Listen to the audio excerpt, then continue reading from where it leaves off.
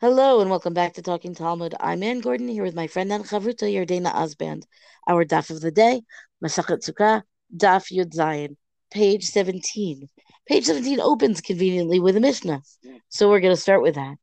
Hirchik et hasikuch min adfanot shlosha tfachim psula.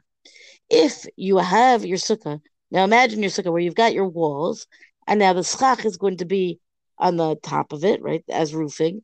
And then the distance from the roofing to the walls, meaning where the ceiling basically should meet the wall at the top of the wall, you have a distance of 3 tfachim of empty space, let's say, going down.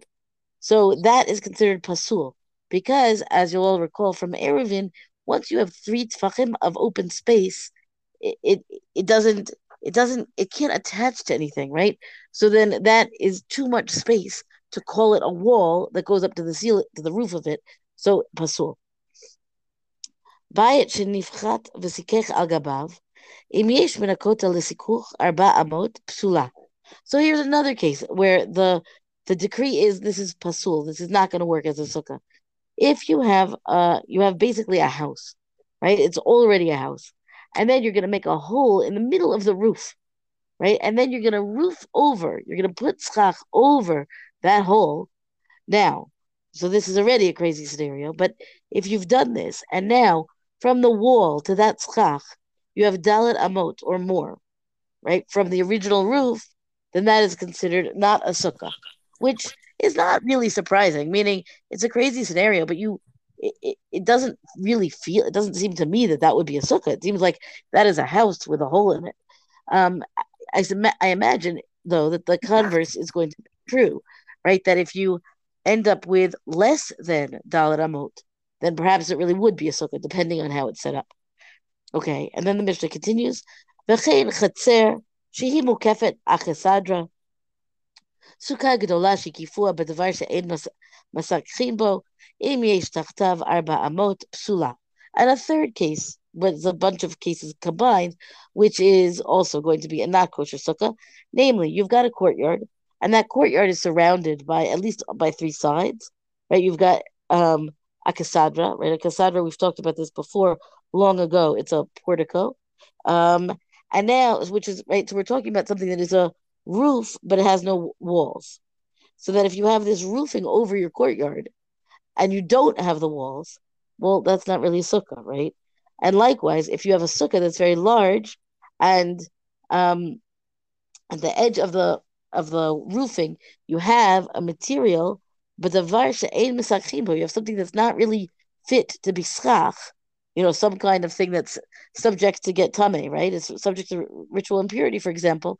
Then if you have dalet amot between that schach that can't be schach, it's not really schach, it's roofing, let's call it. Then you're still going to say that's a pasul sukkah, right? The idea that you could maybe finesse it is not going to work here. Okay. So the Gemara goes on. The Gemara picks up rather from this Mishnah and asks the question that I think we all want to know: Kol hani lamali.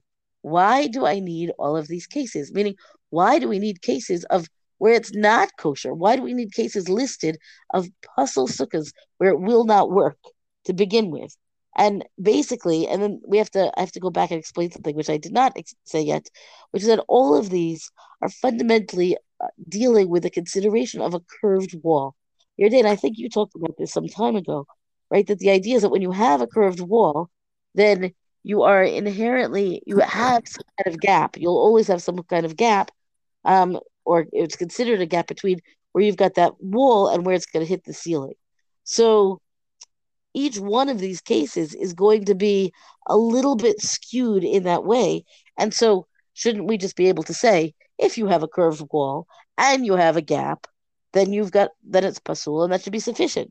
So the Gemara says, Shricha, we need all of these cases. Di'ash mi'inan bayit shenifchat mishum dahani mechitzot lebayit avdinan, aval chatzer mukefet akasadra the mechutzot lav akasadra avide, ema lo tzricha. The Gemara basically says, is going to explain why each of these cases is necessary. Right? We need to have all of these cases because if we only knew about the house, right, that has this hole in the roof, right? Then we would say, well, that only applies to this case, to that case of the house with a hole in the roof, because the walls were established to be part of the house, and they were never established to be part of the sukkah to begin with. So I might think that it has nothing to do with the wall being a curved wall issue to begin with. And then, what if we're talking about the courtyard, right, where the courtyard has a portico all around it? And now we might say again, the walls are not a portico, but for the house that opens to the portico, then right then we say, well, that's not connected to the roof at all, and then we come back to this point that that is why the Mishnah needs to specify what the issue is. Meaning, it's not that they would be kosher otherwise, but any if you don't know why it's not kosher, why this sukkah is going to be pasul, then you might think that you could rectify the situation and make it kosher in some way. That if you've got the wrong rationale for it, then you'll blow it, right? You'll end up thinking that you fixed the issue and you have not. Okay, and then the Gemara explains, "V'yesh midan hani tarte." If I had only two of these cases and not three, mishum d'sakchad schach kasherhu, aval sukkah gdola shekifua b'davar she'in b'chasachid bo, d'schach haschach pasulhu, ema lo, shricha. So again, the Mishnah says, well, if I only had these two cases, then what would we say when we've got a whole curved wall where the schach is schach, it counts as schach, it's not a problem, but you've got this roof to the house that's already there, or the portico is an issue because of the same problem, right? That it's what it's from the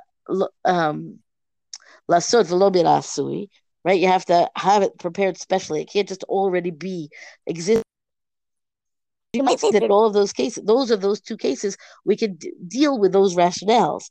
But then what about the case of the large sukkah, where the large sukkah is surrounded fully by its roofing, right? With a material that is some kind of substance that is not schach or cannot be used for schach to begin with. So maybe I would say that that case is not a problem because I've only been dealing with those two. Those two seem to cover everything. And the answer is no, those two do not cover everything. We need to also have this last case of the large sukkah where the schach is not fit to be schach. And therefore, and then when the parts that are legitimate schach do not actually reach the wall, then we might say the problem is the schach, because that makes sense. The first part of the schach isn't kosher for schach. So therefore, we include this case to say it's not about the schach; it's about this curved wall business, and that is why these three cases are pasul. I will add, beyond the Gemara, that it's still interesting to me that they are enumerated and elaborated upon rather than formulating some kind of principle about curved walls. But it does seem that, if you want examples that are going to cover your bases, this Mishnah is pretty thorough. So I like how the Mishnah, the Gemara at least, really wants to describe, why do you need all of these cases? This is a very typical sort of Gemara discussion. But this issue of the curved walls, it seems to be one that's important when we consider, what's considered to be a fit sukkah, and all of these types of sukkahs where you're sort of taking a pre-existing structure or there's a piece of something missing, and how and when, does that make your sukkah okay to use? I want to jump down to two things on the daf here that I want to point out. And I found this daf really nice because there was a lot of detail about sort of the lives of the Amoraim in a certain way.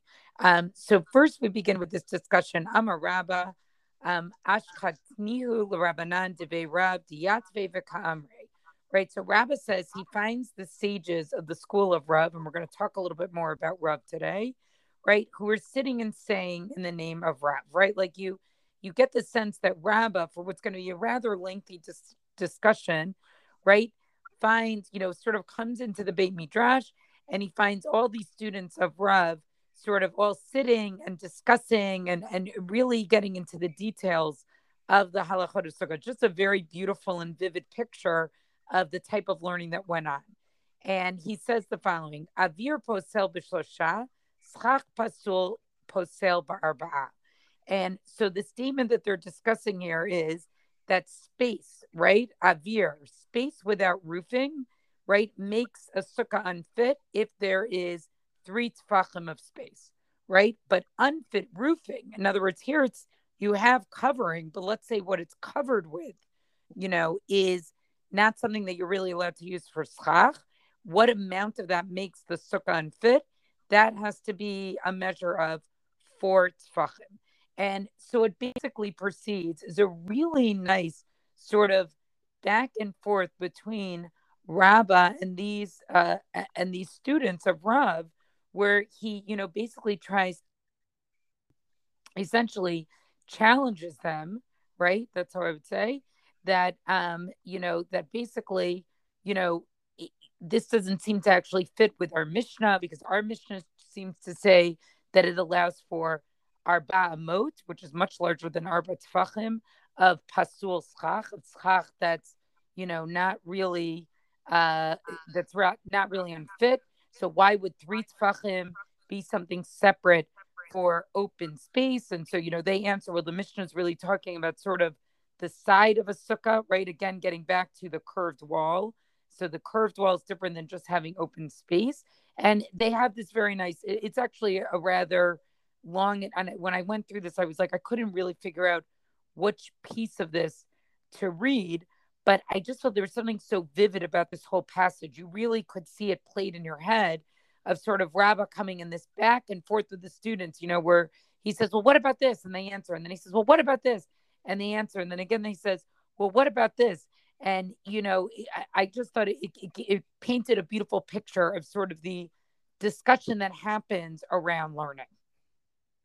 I I feel like whenever we see this kind of thing happening, you would think that this is the gist of every Mishnah and every Gemara, right? Because this is, Chazal are talking and they're presenting the text and they're presenting the halacha or the agadah or whatever it is, and you would think that this is always the presentation, and it is not, right? Meaning we get the meaning, the content, but we don't necessarily have that tableau of the people sitting and talking in the learning. And I share your joy in this because it brings it to life in a way that it's not that the words themselves are not alive, it's that they are everlasting. So then when we see them in the context of the time of the people who said them, there's something also very like that's what I mean by like kind of it becomes alive because we hear how they said them, and now they last all the way to us, for the rest of the content, which I find to be,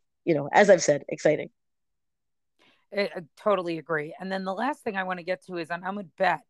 There's basically a discussion about Rabbah's premise, right? Which is essentially, uh, you know, are shiurim distinct, right? In other words, like, is it pasul schach, whereas it's 3 tfachim for space, right? They don't seem to combine, but this may seem to be counter to what was in our Mishnah, and also when it comes to Kalim. But what was interesting here is that they have sort of like two versions of Rabbah's statement. One is how it was learned in Surah and how it was learned in Nahardah.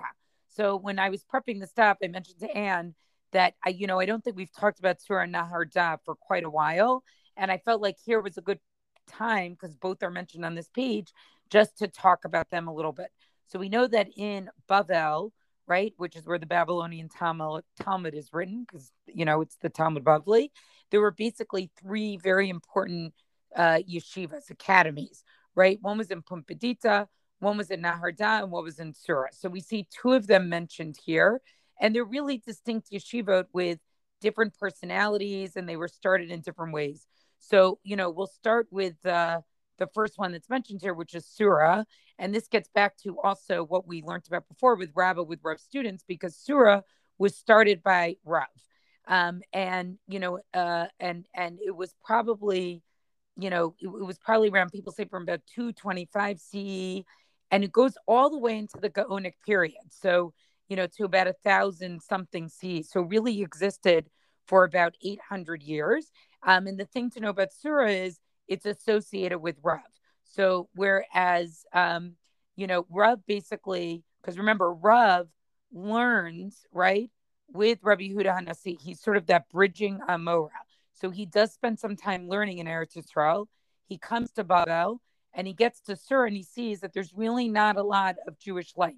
And so Shmuel, right, who's his like bar palukta, right? They're always arguing with each other, as we saw in yesterday's daf, right? Shmuel is the Rav in Naharda, and Rav basically starts the yeshiva in Surah. Basically people start to come in, and it eventually becomes this very, very large yeshiva. And there's even some texts that talk about that it had 1,200 students, and it also was a very large building, supposedly, that it had, classrooms and a garden. And, it was sort of, when you think about the three yeshivas, I think this might have been the most sort of largest. And then eventually, I think we've seen this on the down before, there's mention of another place called, Mata Mechasia, which was a suburb of Surah. And there was sort of like a sub yeshiva that eventually got put over there. So some of the Amoraim to know about is Rav is very important. Rav Huna is the Rosh Yeshiva there after Rav for 40 years. So those are like the two biggies. Rav Chisda, Rav Ashi, right? Rav Ashi, who we say was one of the redactors of the Babylonian Talmud. And then we even, those are just some of the Amoraim. I'm not even mentioning all of them. But even Gaonim that we see there going all the way, so that's just an important thing to notice. Rav Sadia Gaon learns in Surah. So it's really sort of an important yeshiva because it bridges the Amoraic time all the way through the Gaonic time. There's this very small period of time of the Sabarayim. We can talk back for another time. So that's Surah. And then we have Naharda, right? So again, the idea here on the daf is you have two yeshivot that had two different ways of analyzing what Rabbah's statement was, right? There were basically two different schools of thought of analysis here. So Naharda, and the other thing about Surah is it's on the banks of the Euphrates. So that's also what's important. So Naharda is sort of an older Jewish settlement in Bavel, and they actually could trace themselves back, pieces of it, to actually Yehoiachin, but it also, and that Yehoiachin, when he was exiled by Nebuchadnezzar, they actually built a shul there, and that was brought with stones that they brought with them from actually Yerushalayim, right? Shaf V'Yatev, which we saw in the that was in that's been in the Gemara. I can't remember where we saw that, but we'll see it again. So that's the shul and the settlement that was there. And Naharda was basically where Shmuel was. So that's what's important to remember here. So that basically these are two totally different yeshivas, and therefore they'll have their different Amoraim, different approaches to learning. But again, just to know that Naharda is sort of the older of the two. Armeimar, he's one of the other Amoraim that's sort of associated with Naharda. And then Surah is, the one with Rav, was sort of started by Rav to sort of increase the Torah presence that was in Bavel. So Surah and Naharda, right, is, Rav and Shmuel. And these are, basic history that you need to know as you learn the Talmud Bavli. Thanks for that. With that, we're going to close. Thank you for joining us. That's our daf discussion for the day. Come rate us, review us where you get your podcast. Thank you to Rabbi Michelle Farber for hosting us on the Hadran website. Come talk to us on our Facebook page and tell us what you think of this Mishnah, this Gemara, the personalities come to life and their yeshivot. Until tomorrow, go and learn.